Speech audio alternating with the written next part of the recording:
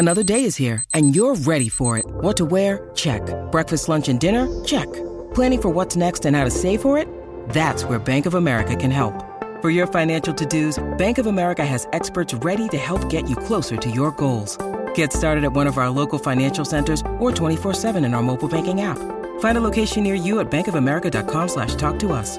What would you like the power to do? Mobile banking requires downloading the app and is only available for select devices. Message and data rates may apply. Bank of America N.A., member FDIC. When you need mealtime inspiration, it's worth shopping Kroger, where you'll find over 30,000 mouth-watering choices that excite your inner foodie. And no matter what tasty choice you make, you'll enjoy our everyday low prices, plus extra ways to save, like digital coupons worth over $600 each week. You can also save up to $1 off per gallon at the pump with fuel points. More savings and more inspiring flavors make shopping Kroger worth it every time. Kroger, fresh for everyone. Fuel restrictions apply. If you want to listen to this episode or any of our episodes ad-free, you can do that now. Head on over to Patreon. Click on the ad-free level. You get all of our bonus shows that you've been hearing so much about. Plus, every single day, Monday, Tuesday, Wednesday, Thursday, and Friday, you can listen to this episode or any of our other episodes at the same time, ad-free, over on Patreon.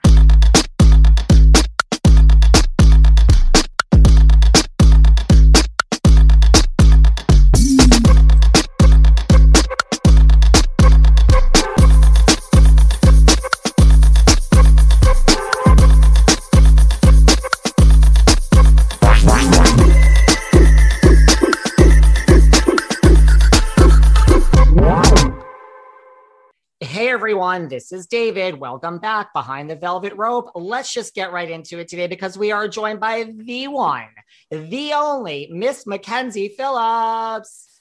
Hi everybody, it's me, Mac. How are you today, Mac Phillips? You know what? I'm doing well. It's a very sort of cold and, cold by LA standards. It's a chilly day in Los Angeles, a little bit overcast. I'm here in my office at Breathe Life Healing Center in West Hollywood, California.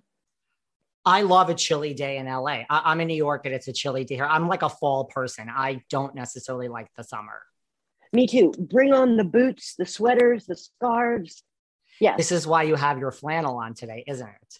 That's right. I'm such a good little ally, aren't I? You really are. We're going to get into all that in a second. Okay. But listen, when you look back at your first film role way back when you were 12 years old in American Graffiti, which is now almost 50 years ago, do you remember that? Is it like, who the hell was that? Or do you really have vivid memories of getting that first role? Oh, I remember a lot. I remember that I went to Waldorf school, like sort of a very, it's a very interesting type of education. So I was a Waldorf kid and my son was a Waldorf kid. And I was in a band at school called Chris, Laura, Adam, and Scott. My first name is Laura. So the band was called Class. And we were performing at the Troubadour here in LA, which is a very famous club, on Monday night, which was called Hoot Night, like open mic. And I was in this little band and I was the lead singer. And we thought we were so cool. And a gentleman named Fred Roos was there and he was casting American Graffiti. And he came up to me and he said, hey kid, how'd you like to be in a movie? And I was like, oh my God, that would be so cool. So I was a total Valley kid. And I ended up auditioning against 250 other girls and I got the job. And, I thought, I thought we were doing like an after school special or, you remember after, I don't know, you're probably too young, but there were like after the school ABC specials. after school specials. Yes, exactly. I didn't really know what we were doing. I thought maybe it was an educational film. I didn't really know. And then boom, it was the highest grossing film of 1973, I think. Yeah. It was a big deal. And also for those of you all listeners out there, watchers that don't know, American Graffiti was George Lucas's first studio film. And of course, we all know what George went on to do. So that was his first movie. Wow. So pre-Star Wars, George Lucas. That's right. Did you, because you were born into family of entertainment, like with your father, you know, being in the Mamas and the Papas. Did you, before that, like you had a band, like, did you want to necessarily be an actress? No, I wanted to be the nasty girl with the guitar. I wanted to be like the rock star. You know, and then I rode the acting train in the direction that it was going for many, many years. And, you know, it turned out to be quite remarkable run for me.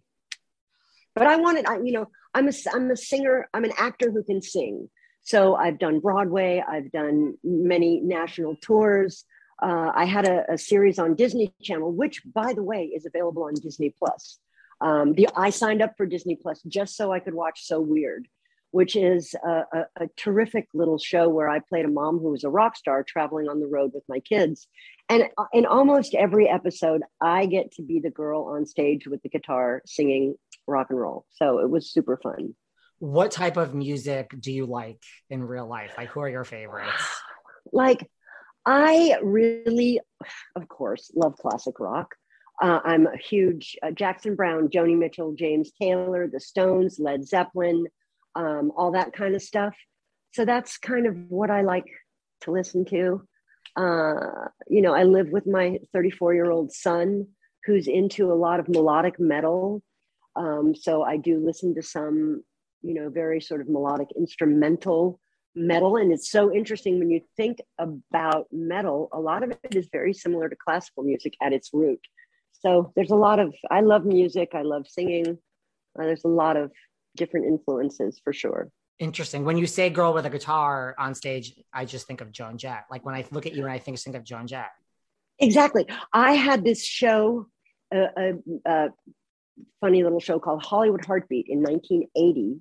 And it was just before MTV. And I was the host of this funny little show. And I got to interview Joan Jett sitting on the sidewalk on the Strip in 1980, in the middle of the night. It was super fun. Wow. Well, shortly after American Graffiti, you got your breakout iconic role of Julie Cooper in One Day at a Time. So, I mean, that was pretty quick. Like for someone who wasn't sure they wanted to be an actress, like, you know, people go through years and years of struggling. And I mean, it all kind of happened relatively quickly for you. It's like one of those stories that is one in a million. You know, I did American Graffiti, and then before Graffiti came out, I did a couple of movies of the week. And probably the most iconic one is Go Ask Alice, which was a movie of the week based on that book. And of course, you know, Go Ask Alice, the song. So I played the baby hooker in the park. And I remember that. I remember this stuff like it was yesterday, but it also seems like a lifetime ago. But yes, then One Day at a Time came along. And, you know, my manager at the time said, oh, you know, you'll just take this little TV show. It probably won't go anywhere. And it'll get you through to 18 years old. And then you won't be bound by, you know, the child labor laws. And then you can, and One Day at a Time ran for 9 years. So that was a thing. Yeah, that was a thing. Like, since you remember things so well, like, what are some of your, like, do you have like a best memory or some best memories from that show? Well, you know, I grew up on that show. So Valerie Bertinelli and I went to school together, just the two of us in an office with a teacher that was right next door to the rehearsal hall. And I took my Waldorf curriculum with me into the schoolroom. So I was studying art theory and Greek mythology and, you know, learning ancient Greek in our studio teacher room. And Valerie had a public school curriculum that she brought with her. But we had a lot of fun in the schoolroom. And then we'd have to do school in a certain amount of time blocks in order for it to count towards, you know, your day of school. And then we'd be brought back into the rehearsal hall. And, you know, I mean, I have absolutely wonderful memories of One Day at a Time. It was like the family that I never really had, that sort of nuclear family who held you accountable. And, you know, but I was, on the front end of a raging substance use disorder that would continue on for many years with a lot of stops and starts. And so, you know, I was the the other. I was very other on the set of One Day at a Time, because if you think about Valerie, you know, she's lovely. We're still friends all these years later, but you know, she was an age appropriate 15-year-old girl. I was 16. I was wearing black leather and, you know, sort of growling at people and, you know, late for work. And, you know, I mean, it was like a dysfunctional family that functioned, because all families that have an addict in them, you know, they sort of spin around the addicted person, trying to change them, save them, fix them. And certainly none of that really works, as we know, through years of watching families decompensate due to substance use disorders and undiagnosed mental health issues. And so I was suspended from One Day at a Time a couple of times, and then eventually I was fired. And then I came back, and then I got fired again. And it was tabloid fodder, certainly. You know, and the tabloids are very different now than they were then. We didn't really have we didn't have paparazzi following us around or popping out from behind a bush or something like that. They would only be at scheduled events, and then they'd take pictures of you on the red carpet, and that was that. So, you know, I'm kind of grateful that there's not a lot of you know, photo documentation of those days of me, but also I have, you know, our minds and our brains are constantly snapping photos of life as we experience it. So I have the archive, but it's not necessarily out there for public consumption. Do you ever think like, right, like if there were paparazzi, or I mean, imagine now like social media, that would be a whole different thing. We had the Inquirer. So they would say, sources say that Mackenzie Phillips was seen falling all over herself at, you know, and like, I think one of them, Wesley Ure was my date. I love Wesley. Hi, Wesley Ure. And, you know, and her date, Wesley Ure, wasn't quite sure what to do. And so he hustled her out of there quick. You know, that's the kind of thing that exists. And certainly, you know, we would like, and so, oh my gosh, at Chiller. So we were talking about Chiller Theater, which is an autograph convention that happens in Parsippany. A guy came up to my table and he said, I really feel like you should have this. I'm not sure where I got it, but I'd like to give it to you. And it was a scrapbook of my entire teenage career, like this thick. Each page had cutouts from Tiger Beat, Teen Magazine, 16 Magazine, all of these things. And I was like, oh my God, you're giving this to me? And he gave it to me, and now I have it. And so even though there weren't paparazzi, there's a lot of physical documentation of our teenage years for me and Val and all the rest of us who were teen, as they called us then, teen heartthrobs. As you look through this gift at Chiller, my friend Dina was at Chiller. Were you like, okay, I'll take this? Or were you like, oh my God, I can hardly. Oh my God. I was like, I almost cried, because when I opened it up and I started to see that someone somewhere had lovingly and cut out every clipping of me and pasted it into like one of those old fashioned red leather books that says scrapbook in cursive on the cover. And somehow it survived all these many, many decades. And now it's mine. Yeah, that was absolutely moving and beautiful. Who was a better student in school, you or Valerie? You. Me. Yeah. Yeah. I Bonnie Franklin always used to say, we all know that Mac is the smartest one in the room. I mean, for whatever reason, I did very well in school, even though, you know, my history is so, you know, complicated. I was always a really good student. Could it people... And Valerie would say the same thing, just so you know. I'm not talking out of class. She would agree with you that you were the better student.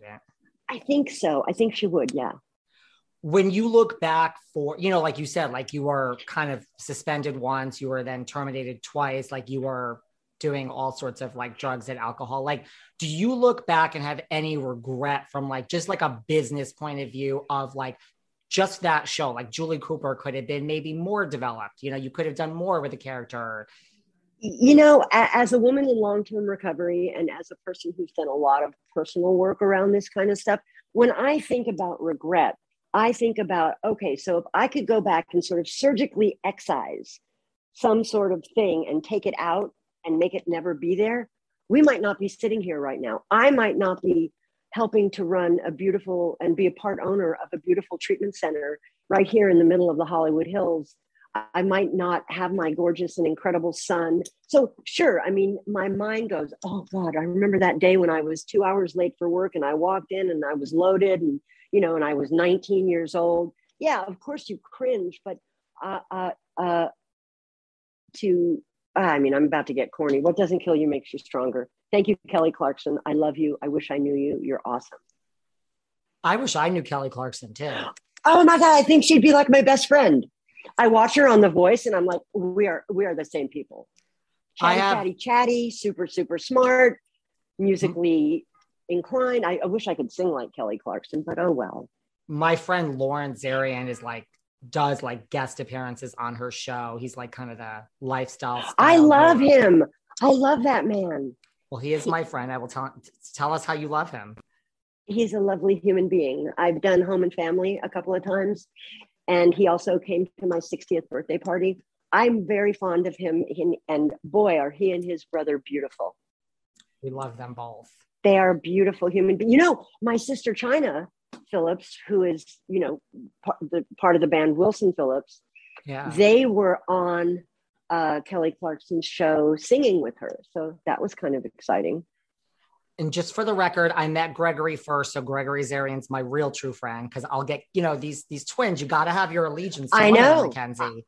Yeah, exactly. But because of that, in my mind, I am not one to ask for things. I'm just like, do you want to offer up Kelly Clarkson to me at any point to come on this podcast? Like, I'm not going to argue with that, but I'm not one to ask. But yes, I think I'd like to be friends with her in my head too.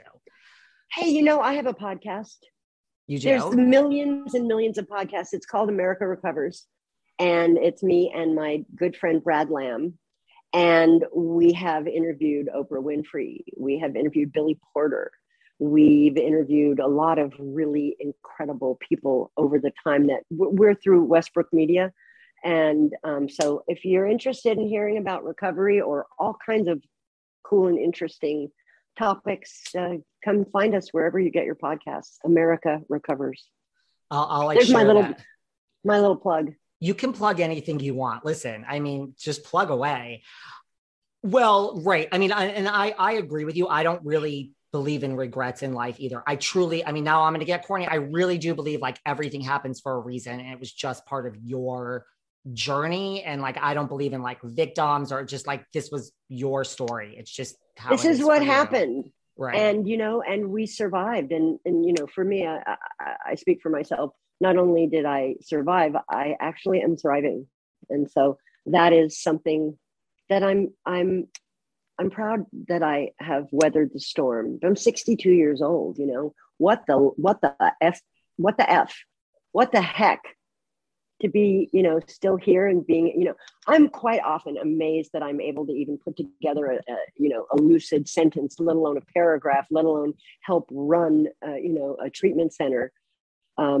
I wonder what it would be like had I not sort of rewired my brain with drugs and alcohol all those years ago. I could be like, you know, I don't know, something else. But here I am. You remember everything too, which that's the real thing that shocks me because I don't really remember a lot of things. I just don't anymore. The older I get, it's like. Oh, when I wrote High on Arrival, which is, you know, my memoir that came out in 2009, I needed someone to help me with chronologically because I remember so much, but I can't go, oh, that was in 1977 and that was in, you know, I'm like, okay, that happened. And then because, you know, there's so much documentation, someone can go back and find the connective tissue that makes all the stories connect in that way. But High on Arrival, that was quite a thing.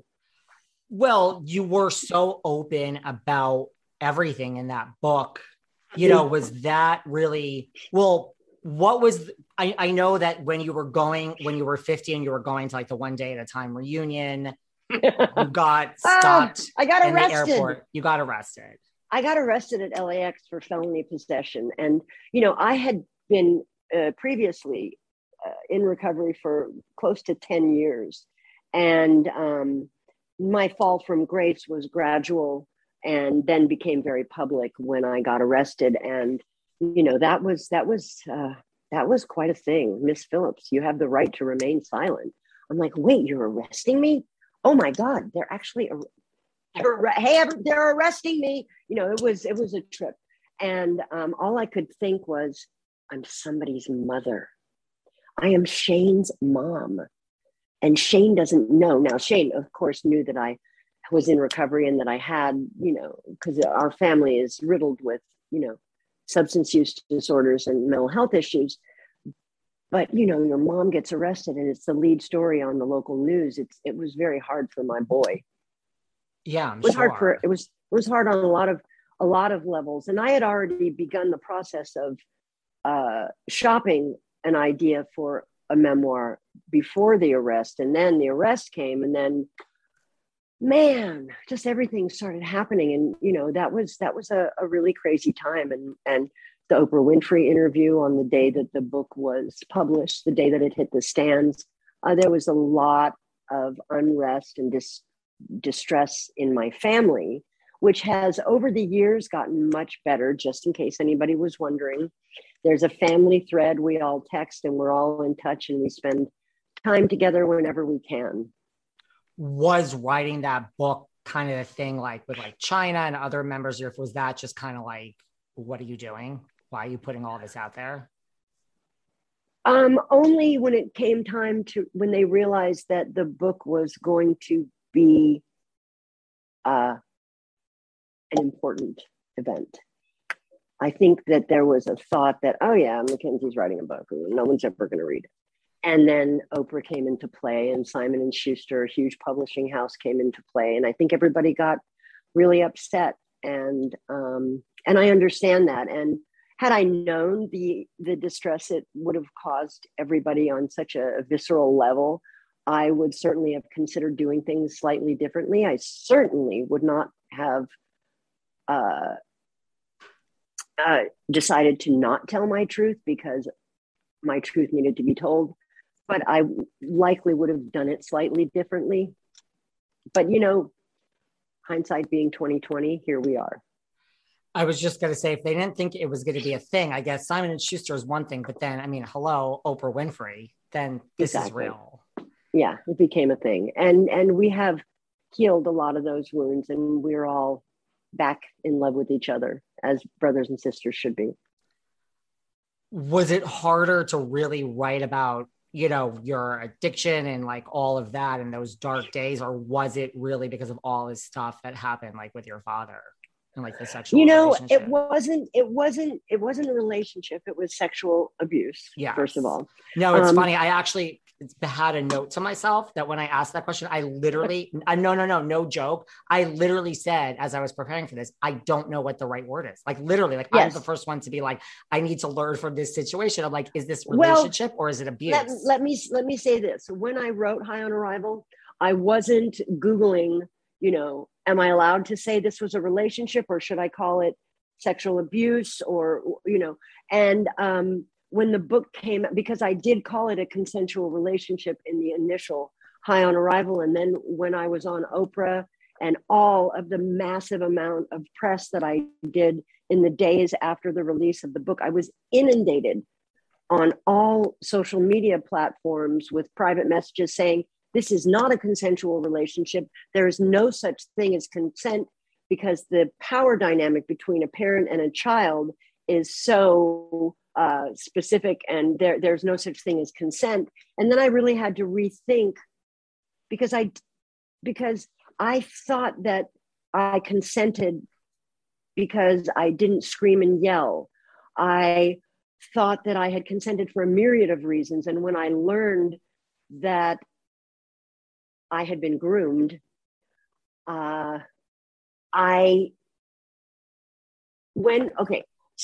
when High on Arrival came out, big, huge, #3 bestseller on the New York Times list. And it was a media shitstorm, pardon my French. I really didn't expect that kind of backlash. I really didn't. Maybe I was naive. I tend to be sort of, oh, everybody loves everybody and everyone's going to understand everybody else because that's what we should do as human beings. That didn't happen. And then when it came time for the paperback version of High on Arrival to come out, I petitioned my publishers to allow me to write an addendum, an additional chapter to the paperback to say, hey, look, thank you, because America, the world, schooled me and taught me more about my experience than I had known. And so that was quite a thing to be able to reframe that in such a way that was more appropriate. Is that what the media shitstorm was? Was it that you're using the wrong word, like consensual versus? I don't, no, I think everyone was just like the shocking allegations, and then people would say something like, well, yeah, of course you waited until he was dead because so he couldn't refute it. And then, but of course, had I done it when he was alive, they would have said, why didn't you wait till he was dead? So it's right. a rock meet hard place, Right. Totally. Yeah. Even though, like, I agree with you, like, no regrets in life. Like, did you ever feel guilty towards like Valerie or like Bonnie of like, this, or just your other castmates, like the show, like I let you all down in the sense that like Julie's not there now?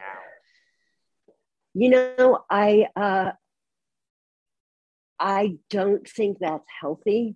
I have had the opportunity with Bonnie and Pat Harrington, who have both since passed, to make my amends. And of course, Valerie is a living amends on a daily basis. We're pals. I don't carry it that way. They did everything they could to help me or fix me or try and shift me, and I couldn't. And then, when I left the show, not of my own choice. And then when I came back, the ratings jumped back up again. And so it was it's what happens. And I got to tell you this, that as with High on Arrival, I had so many people say, you have given a voice to the voiceless. Others who have experienced this felt empowered to seek help or tell somebody. And, I believe that if High on Arrival had come out in the current climate of Me Too, the backlash would have been very, very, almost like a whisper, because this was, prior to the Me Too movement, prior to everyone should have a platform and be believed. I remember watching at my home, sitting there and turning it on, and they have someone like, I don't know, it was one of the entertainment magazine TV shows that's national. And they had someone on there who was a body language expert, and they were watching me on Oprah and deciding whether or not I was telling the truth based on my body language during the interview. And I can tell you that in the current climate, that never would have happened. It just never would have happened. And the one day, and to relate this back to your question about one day at a time, is that I was in that group of people prior to some sort of understanding. When they would suspend me as, a later in years teenager, they would say, go get well. And I'd go and get my hair done and get my teeth cleaned. I'd go to the dermatologist, I'd buy new clothes, and I'd come back and I'd go, ta-da. And they'd be like, good job, good job. Because later on, it became, we are going to get you some help. We are going to send you to treatment. So I was sort of a pioneer in that they kind of learned from some mistakes that you don't throw the baby out with the bathwater. You don't tell someone to go get well. You actually say, here's what we're going to do. You're going to treatment, and you're going to have a sober companion on the set. But we didn't know. It was the 70s. We didn't know how to handle it. And so, it was just a little too early in the timeliness, the timeline of understanding how to treat a teenager with a substance use disorder who is famous, and then now we see people taking a break and going to treatment, and they come back to their job with a sober companion on the set that goes with them. And, it's a different time. It's a different world. Yeah. The wait is over. That's right. Season 5 of The Kardashians is here. Just when you thought life couldn't get any faster, they're punching it into overdrive. Kris, Kourtney, Kim, Khloe, Kendall, and Kylie are back and continue to defy expectations in all their endeavors. So get ready to go behind the glitz and glamour of the most iconic family on television. The all-new season of The Kardashians premieres May 23rd, streaming on Hulu. You guys know that staying youthful is very important to me, and that's why NAD plus supplementation is an important part of my health routine. Basis by Elysium Health is the most trusted source of NAD supplementation. Their product Basis is clinically proven to increase levels of NAD by 40%. As I age, which I'm not happy about, this is so important to me. Did you know that NAD is found in every single cell of your body and it's responsible for creating energy and regulating hundreds of cell functions, but the body doesn't have an endless supply and the levels decline as you age? Now that I take Basis, I have to tell you guys, I've experienced less fatigue and more satisfying workouts. I mean, it doesn't hurt that, Elysium Health has dozens of the world's best scientists working with them and 8 are Nobel Prize winners. And here's a special offer for my listeners. Go to trybasis.com/velvet and enter code velvet at checkout to save 10% off Basis prepaid plans as well as other Elysium Health supplements. We have tools to help us plan for and track everything in our lives: wellness, finances, careers. Why should fertility be any different? What if I told you can get important fertility insight without going to the doctor or even leaving home? Modern Fertility is an easy and affordable way to test your fertility hormones at home with a simple finger prick. Mail it in with a prepaid label and you'll get your personalized results within 10 days. You'll get insight into your hormone levels, how many eggs you have compared to other women your age, and other important fertility factors. The results go deep into what every hormone means, and you can also talk one-on-one with a fertility nurse to review your results and options for the next steps. Right now, Modern Fertility is offering our listeners $20 off the test when you go to modernfertility.com/velvet. That means your test will cost $139 instead of the hundreds of thousands it could cost at a doctor's office. Get $20 off your fertility test when you go to modernfertility.com/velvet. modernfertility.com/velvet. I have to tell you about a new nutritional product that I started using called Athletic Greens. Now, I started taking Athletic Greens because I wanted better gut health, I wanted more energy, and I wanted to optimize immune system. Well, let me tell you, what I love best about Athletic Greens is it's easy. I personally didn't have, and never will have time for any nutritional product that is complicated to use. So here's the thing. Athletic Greens, you take 1 scoop and you add 8 ounces of water, and that's all you need. Also, the other thing I love about Athletic Greens, it actually tastes great and it's inexpensive. It costs less than $3 a day. Also, I love it. It contains less than 1 gram of sugar, no GMOs, so there's no nasty chemicals or anything artificial. To make it easy, Athletic Greens is going to give you a free 1-year supply of immune-supporting vitamin D and 5 free travel packs with your first purchase. All you have to do is visit athleticgreens.com/velvet.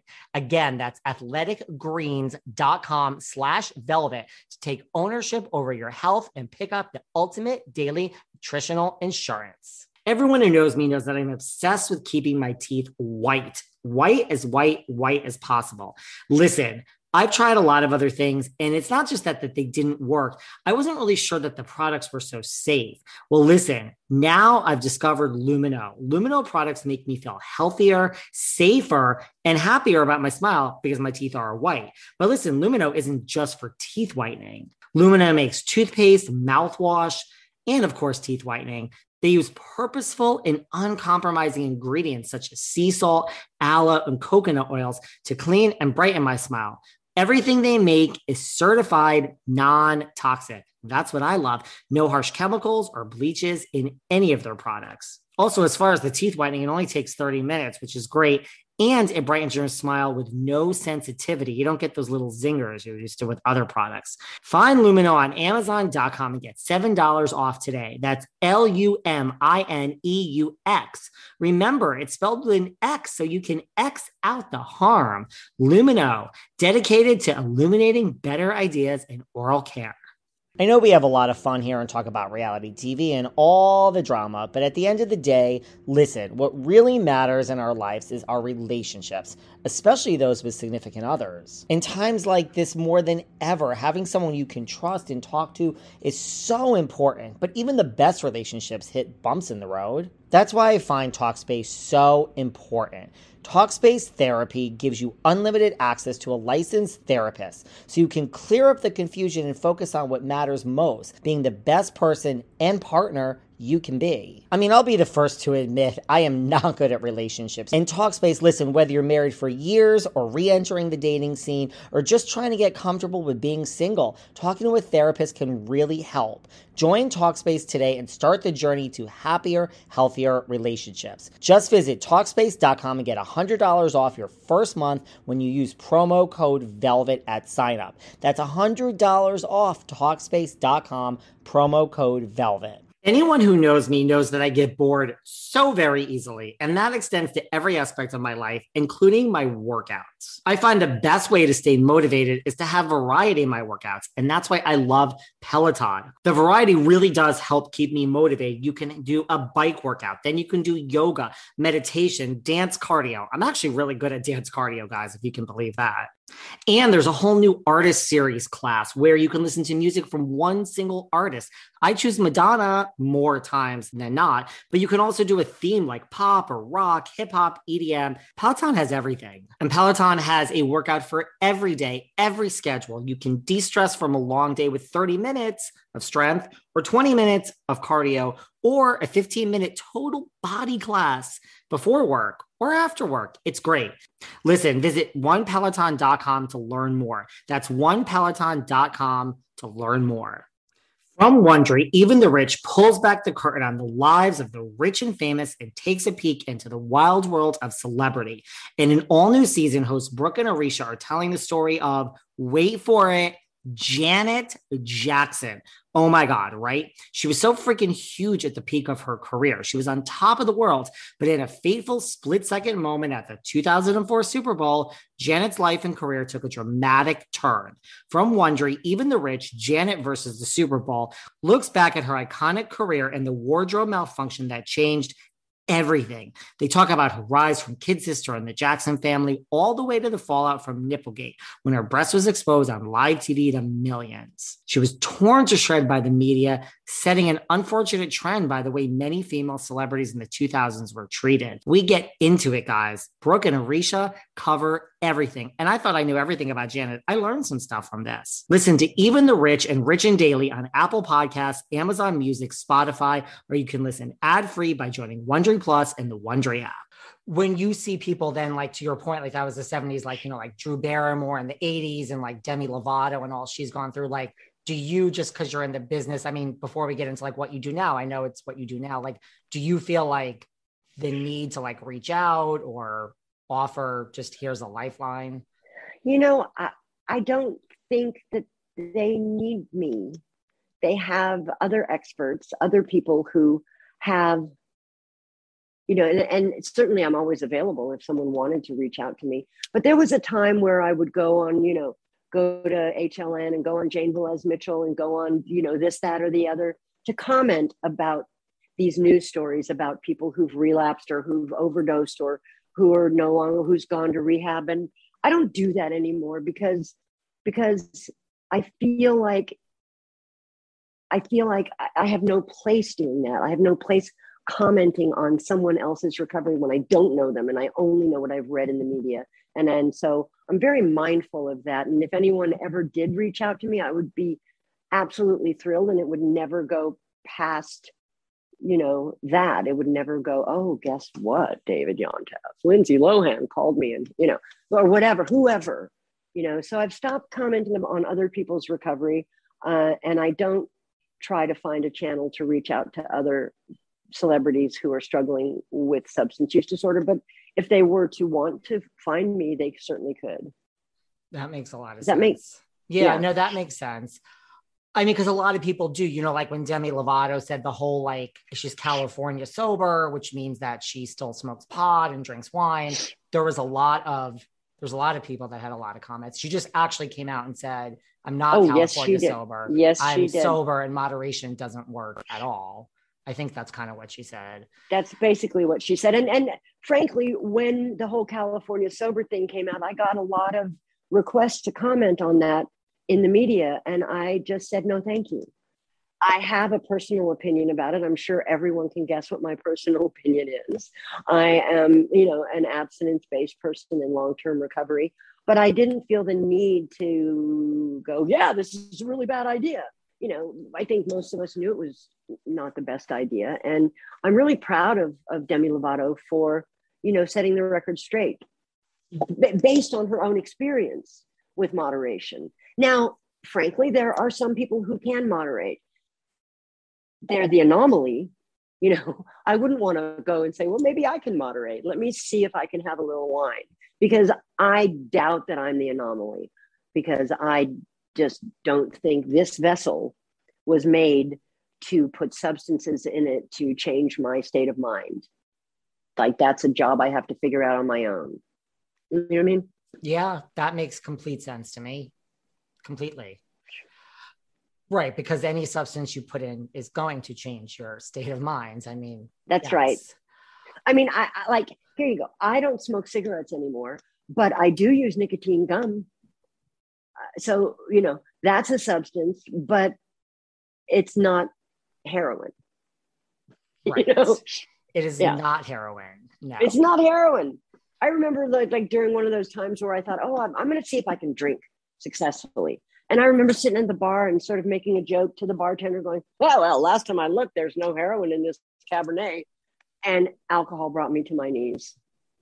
So I have evidence to the contrary.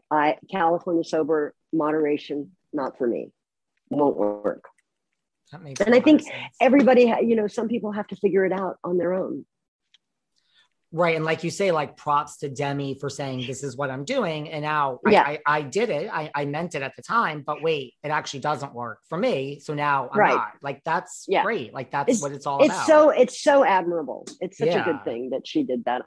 Props to Demi. That's what I think. Was the airport incident like your final straw? Like you said, like the book, like you already had, you know, or was it really like writing the book? Like, what was really like your, like, okay, it was a confluence of nightmarish events, you know, and people quite often say, well, you know, we're not going to send him to treatment until he hits bottom. I'm telling you, people, with fentanyl out there today and the severity of substance use disorders today, if you wait for someone to hit their bottom, you might be waiting, they might just die. And you have no, then you're completely powerless. So don't wait for someone to hit bottom, because there's always a bottom below the bottom, below the bottom, below the bottom. Yes. Yeah. And death is final. So let's try to avoid that, right? That's right. Was the process of writing High on Arrival, though, like just completely, you know, cathartic? Like it would, well, I mean, it wasn't really cathartic. I'm not a big fan of catharsis or closure, but it was meaningful and it was important. And it was something that I had been approached to write about since I was 20. And here I am 30 years later, finally writing about it. I remember maybe 10 or 12 years before High on Arrival, I was working with this amazing rock and roll music writer. I won't name him. And we were going to do the book. And I couldn't do it. I couldn't do it. I wasn't ready. I couldn't speak my truth. So I said, you know what, publishing people, I can't take your money because I'm not ready to tell the whole story. I'm not. Because if I tell it now, I'm going to leave stuff out. And so when I was finally ready to speak my truth, it was meaningful and exciting and scary. And yeah, I mean, you know, it was a thing. And if you're looking for that moment that changed me or flipped me, no, it was a bunch of moments that led up to a reality, a realization, change or die. Well, kudos to you for not taking their money and putting out, you know, a book, because lots of books go out that are autobiographies or someone's story that, you know, maybe are not the whole truth. Well, I've actually thought about writing a follow-up to High on Arrival and calling it Everything I Left Out. But I would just piss everybody off again. So I won't be doing that. I don't know. It's long enough. Like, I think, you know, maybe when I'm 70. Okay. I'm just going to put that out there. How did you get into your current Breathe Life Healing Center that you? Well, you know, when I was a little girl, I remember going up to my mom and saying, and she told this story, you know, like at cocktail parties and stuff over the years. One day, this little girl over here came up to me and said, "Mommy, I want to be an abnormal psychiatrist." I guess that's what they called it back then, because I remember as a child sitting there and thinking, what drives behavior? I would look around me at the crazy shit going on and thinking, what makes them think it's okay to be this way in front of me? I'm 7, I'm 5, I'm 9 years old. And I was always fascinated by behavior and what drives it. And I always had an interest in that. And then, you know, I was 12 and I became an actor, and that went on for a long, long time. And I rode that train in that direction until it started slowing down a little bit. And then I came home from treatment after the arrest. And I thought, holy shit, I am almost 50 years old. And I'm likely not going to be alive as long as I already have. That's not going to happen. What do I want to do with the rest of my life to give me a deeper experience? And I thought, well, I could continue to audition and, you know, sit there in that office and, you know, be the trained monkey that I'm so good at being, or I could do something different. And I chose to reinvent myself. And I went back to school to become a counselor. And I wondered if anyone would hire me to work in a treatment center. Because I've been to treatment a lot, but, you know, it's different being on the other side of the desk. And I started working in a facility, and then I moved to Breathe Life Healing Center about 7 years ago. And it's absolutely the most rewarding work I've ever done. You know, and when you go to school to be a counselor, a lot of it is, oh my God, I'm going to be able to sit with people. I'm going to be able to talk to them. And then you realize that that's only 30% of it. The other 70% of it is documentation, charting, HIPAA laws, clinical appropriateness for this. And I've learned a lot over the years. And I don't work as a counselor. I work as a director. I do a lot of chart auditing, a lot of billable reports. I mean, I'm really good at a lot of stuff I had no idea I was really good at. And one of the great things about working at Breathe Life Healing Center is that I do get to have client interaction, but I also get to use a part of my brain that is very detail oriented, and that's very satisfying to me. But also, like when I booked Orange is the New Black in 2017, I think maybe 2018, and I was in New York on location for 5 months. I was sitting in my dressing room in my prison uniform, auditing charts on my computer because I was still working for Breathe while I was working for Netflix. And, you know, one day at a time, the Netflix version with Justina Machado and Rita Moreno and Isabella Gomez and all those amazing people, Todd Grinnell. I continued my work at Breathe. And then I go, oh, I got to go. I've got a 10:30 a.m. call. I'm going to head over to Sony. And then I come back to my office at Breathe and do my work. And so I'm very blessed, and I get to do both, and I get to choose. It's not like people are knocking down my door to, you know, come be the star of this TV show. But, you know, I have the best of both worlds. I can write a book. I can do a guest star. I can work in my office, or I can not do any of it. So I'm very lucky. You're doing it all. How did you first hear about this Netflix reincarnation 2017 of One Day at a Time with Rita Moreno and all these other people? Rita Moreno was One Day at a Time, and then Orange is the New Black. I mean, it was crazy. So I knew they were doing a reimagining of One Day at a Time, not a reboot, but a reimagining. Yeah. And I thought, oh, it would be so cool if I could be on it. But it's not like I called Norman Lear and said, "Hey, Norman," but one day my phone rang and it said Norman Lear on the call already. Because, I have Norman's number. I've known him my whole life. And that's how it started. And, when even if you're in the middle of a clinical meeting and your phone rings and it's Norman Lear, you excuse yourself to go out in the hall and have a conversation with Uncle Norman. And, I went in for one guest starring role and it became a recurring. And so, I did maybe 4 or 5 episodes a season. And then COVID hit and the whole one day at a time thing stopped because it was just not sustainable because COVID was lasting for so long. And that was so cool. And it was so much fun because I get to be with Norman and I get to be with Patricia Palmer, who was the executive producer of the original One Day at a Time and is also an executive producer on the new One Day at a Time. So it was very full circle for me. Did you have like any reservations or no when Norman Lear called? Not 1 second. I played a therapist. on the new One Day at a Time. And it was just like, it was kismet. It was perfection. And I had such a good time. And I'm so grateful for the opportunity to be on the show. Why do you think, this reincarnation, the original still stands? Like, why do you think this, like you said, you thought you were just going to, your manager said, just go do this little job until you're 18. Like, what do you think it is about this show that's just so iconic, like it stands the test of time? Well, I think it's about Norman Lear. I think it's about him because of his archives. Like, look at this, live in front of a studio audience, has won Emmys. It's about to happen again with Facts of Life and Different Strokes. And this is Norman, and Jimmy Kimmel and Brent Miller, who is Norman's right-hand man and a genius. And Norman is a social justice warrior and always has been. And he wanted to give the Latinx community a platform, a story.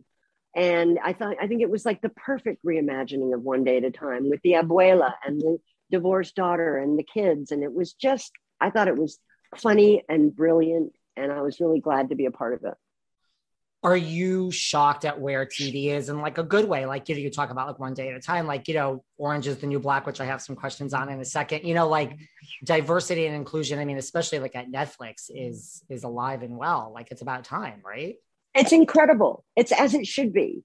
As you watch a medium or anything sort of grow and change with time, you're always going to say, God, that should have happened a lot sooner with anything, right? The time had come, but it just wasn't happening yet. Now it's rolling out and it's beautiful. And we're seeing the rainbow and it's beautiful. It's incredible. I'm so pleased. One of my highlights of your acting career in the past, however many years, was your guest starring role on the brilliant Hot in Cleveland. That was fun. Because, I'm sitting there and it's like season 2. I'm like thinking, are they going to ask me to be on this show?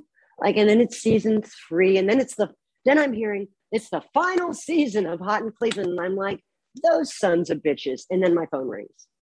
Oh, yes, of course, I'd love to do it. And that was so fun every day for that week, showing up and rehearsing with Valerie and being around Betty White and Jane Lee. Just the whole thing was fun. When your phone rings, is it Valerie or is it like agents and managers, or is it like Valerie being like, listen, girl? I don't think it was Valerie. I think it was my agent saying, hey, it's a straight offer. I mean, obviously, they're not going to, but I didn't have to audition is what I'm saying. And I was like, totally. Yes. Were you aware that like, fans of the world and pop culture and like people went insane? Yes. It was really exciting for me and Val both. We were like, oh my God, just wait till they hear. It was a big deal. What is it? Listen, there's so many, Hollywood friendships. We all know how the business works, best friends today, friends not tomorrow. Like, what is it, all these years later that you and Valerie are still like sisters? It's we were teenagers and now we're women of a certain age, and we loved each other. We loved the people that we worked with. We were a family, you know, and that, I guess, you know, we certainly had our years where I was, you know, out of my mind, and Valerie was like, okay, you know, and there were times where, you know, I would drive over Coldwater Canyon and I would know where Val and Ed lived, and I would just call and leave her a voicemail and say, I just drove past the house. I want you to know I'm 6 months sober. I just drove past the house. I want you to know I'm a year sober. You know, and one day she called me back, and this is many, many years ago in my previous recovery. And it was like, I was patient because I know I had a lot of repair to do. And I said, you don't have to call me back. I just want you to know I'm thinking of you and I love you.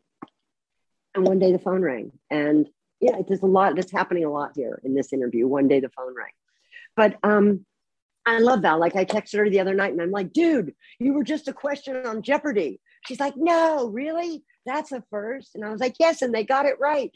You know, it's a sweet thing. What is something about Valerie that we'd be shocked to know? Like, she's very shy. She's a very shy person. Wow. Yeah, I wouldn't think that. I mean, I've met her a few times just in, you know, I wouldn't think that really. Because when you turn it on, step out of into the lights and be a different version of yourself. Yeah. You know, she's a shy woman, a lovely woman. Well, as far as the phone ringing, if Norman Lear or Valerie Bertinelli or Mackenzie Phillips called me, I would pick up. So there you go. Right. How did you get this role in the brilliant Orange is the New Black? So it was so crazy. I was traveling for work and I was on my way to a conference in Baltimore. And I was with my clinical director and the CEO of Breathe, both females, and various others. And we were in a hotel in Baltimore, and I got a call saying, hey, they want you to self-tape for Orange is the New Black. And I was like, crap, I'm in a hotel room with a bunch of behavioral health professionals. And so we set up my iPad. I had the sides, and the CEO of Breathe read the other part, and the clinical director directed the audition. And we just did it sitting in my hotel room in Baltimore. And then I emailed it back to my agent. And then the next day I'm waiting in line for security at the airport in Baltimore to fly back to LA. And I get the call, you got the job. And I was like, what? And it was so exciting because it's Orange is the New Black. I mean, it was just magical, and it was thrilling and so much fun. And then I was doing also, when we got back from Baltimore, I was doing several episodes of One Day at a Time. And I was waiting to hear, that the deal had been signed. And I was so anxious. And Rita Moreno goes, darling, calm down. It's fine. They told you got the job, you got the job. And I was like, yes, but just calm down. You're here now. And I was like, oh, she's giving me the kind of advice that I give people all the time. Where are your feet? Focus on where you are right now. Take your head out of the distraction of everything else. So I got the job. It was a blast. It was so much fun. You know what I really loved about Orange is the New Black is that you're working with like a fashion icon, like Natasha Lyonne, right? And yet we're all in prison uniforms, and nobody has like makeup. Like they, if anything, they go in to make you look older and more tired than you look without makeup. And then I had to wear they created an Invisalign to go over my teeth to make it look like I'd been in prison for 30 years and had very yellow teeth. So I still have that Invisalign, and I pop it in once in a while because it was incredible. It was a blast. Who were you closest? It was a blast. I mean, it was a great, brilliant show. Like, who were you closest to on the set? Like you mentioned. I was really closest to Vicky Martinez, who's fantastic. We had a lot of scenes together. And I think out of the regular cast of Orange is the New Black, I was probably working with Natasha the most. And, you know, Natasha's been friends with my sister Bijou for years. And Natasha's a woman in recovery. So we had a lot of stuff in common. Yeah, it was super fun. This might be a dumb question, but, you know, like you mentioned, like One Day at a Time, like you played a therapist. Okay. Like perfect, you know, so now you're playing Barb in Orange is the New Black. And like, there's a scene, you know, like she was into drugs and like, where you're like snorting fake drugs. And oh yeah, that was a trip. That was trippy because I knew it was coming and the day came for me to film it and they handed it to me. And I was like, no. You got to cut the straw at an angle and you got to do this. And you got to, because I wanted it to be realistic. And I was like, no, whatever. It was like vitamin B powder or something. I said, no, I'm going to snort it. And I snorted it in the first take. And it was like, it made my eyes water. And it was like, and then people would say to me, oh my God, you must have been so triggered. I was like, no, I wasn't triggered. I was inhabiting somebody else. And then I got to walk away a free woman. Like I was inhabiting someone who had no choices, was in prison for the rest of her life and didn't have, you know, like she couldn't say, oh, well, you know, I think I'm going to go to treatment. She's in prison.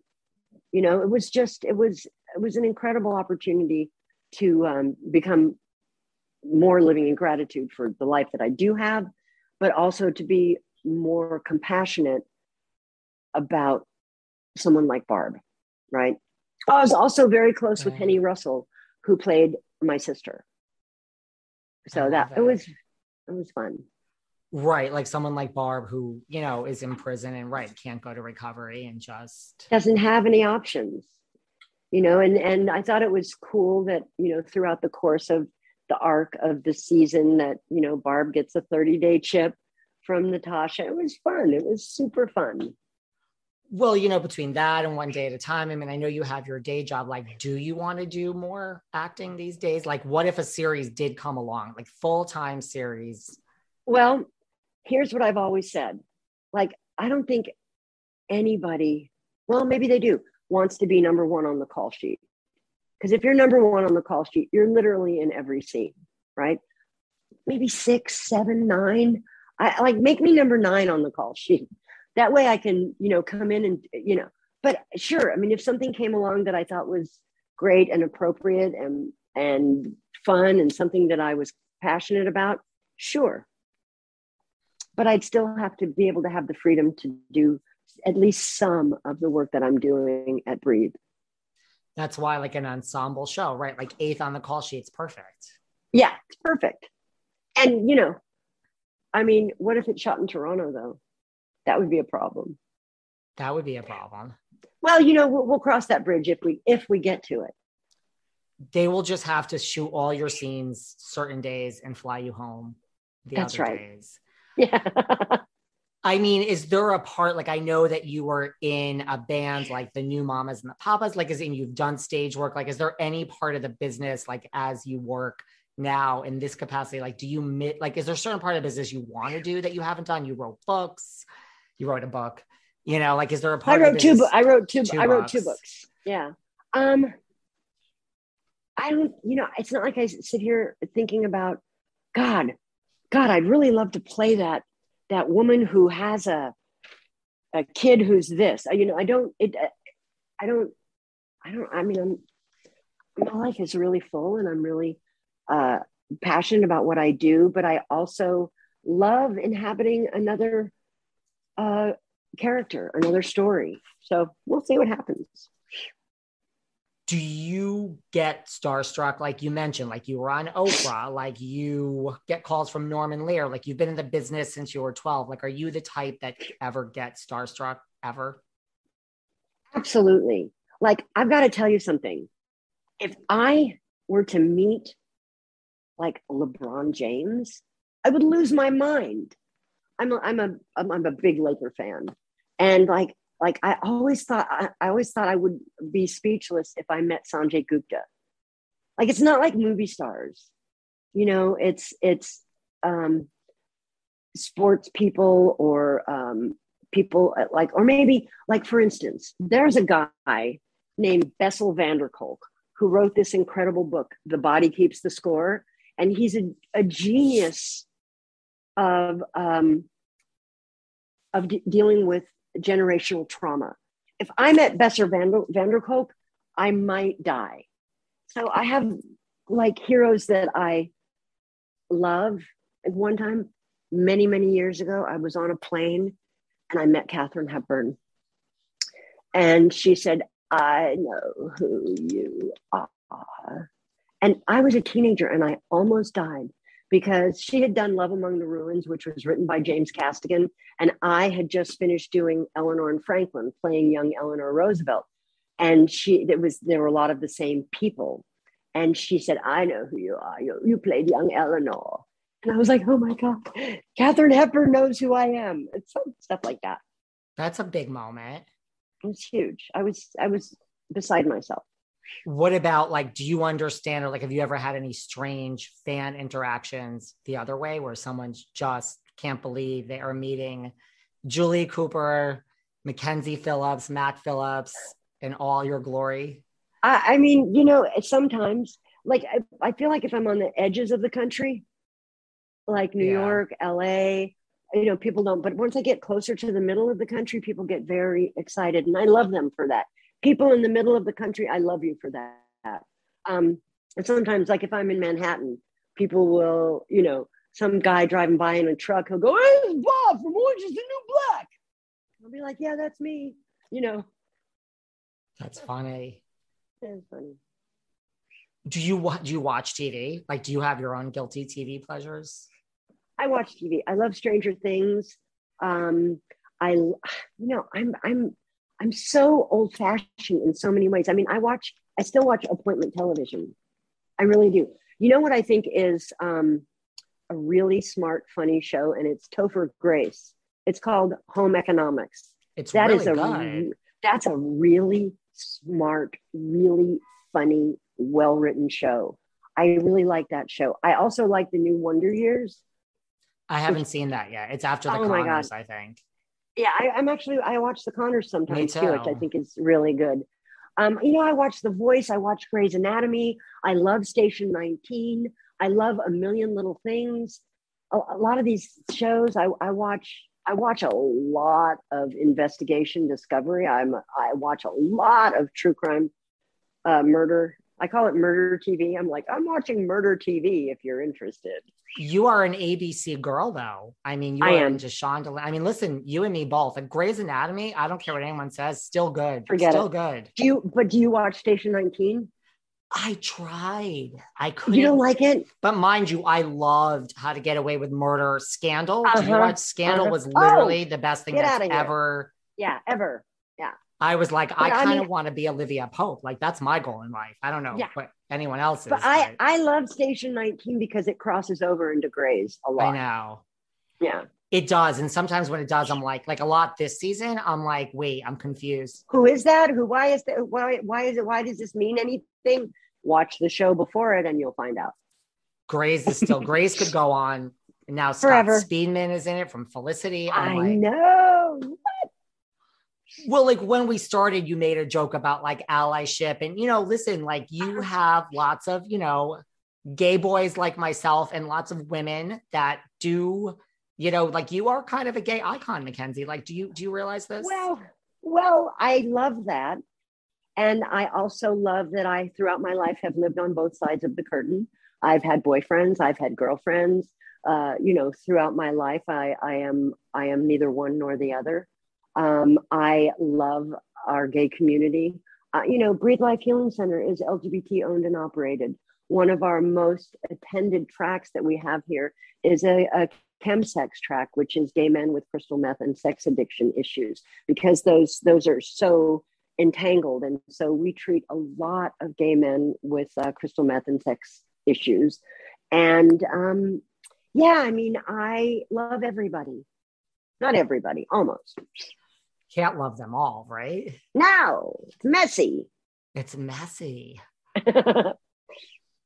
How do you, you're also a mom, like you mentioned, like that's got to be probably your greatest accomplishment. Like, how much do you love being a mom? Shane is the light of my life. He's almost 35, but he's like, I now understand my mother. She passed away in 2016, but I was 57 years old and she was calling me her little snowflake. You know, Shane's a grown man, but he is also my little baby. And we have like an interesting hobby that we do together. We play very complicated board games. We're not talking Scrabble or Risk or not even Settlers of Catan. We're talking like one entire room in the house has been changed into a game room with a game table. We play these massive Euro games that cover the entire table. And it's really fun. And I absolutely love doing it. So that's my thing right now is working at Breathe and playing these tremendously complicated board games all weekend long. That takes a lot of commitment. And you watch a lot of TV. I don't know how you have time for all this plus working at Breathe. I mean, yes. One or two last questions. If they were, because you've had such an interesting life, I mean, I know we all have, but if they were going to make a movie based on your life, if you just think of like off the top of your head, actresses, like anyone, like, you know, for those early years, like when you were on One Day, like any current actresses or.